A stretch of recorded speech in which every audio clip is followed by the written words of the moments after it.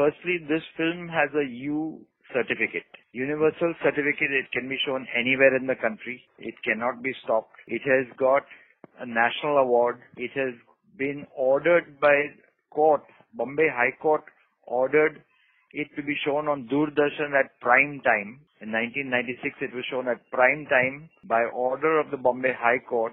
So the film is eminently a film in the national interest, which must be seen by everybody, and it is completely illegal to try and stop a screening like this.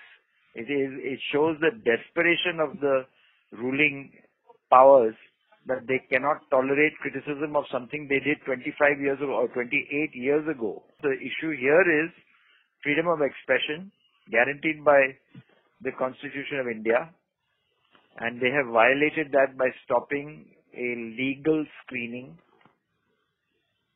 and by subjecting the people who are organizing the screening to police action.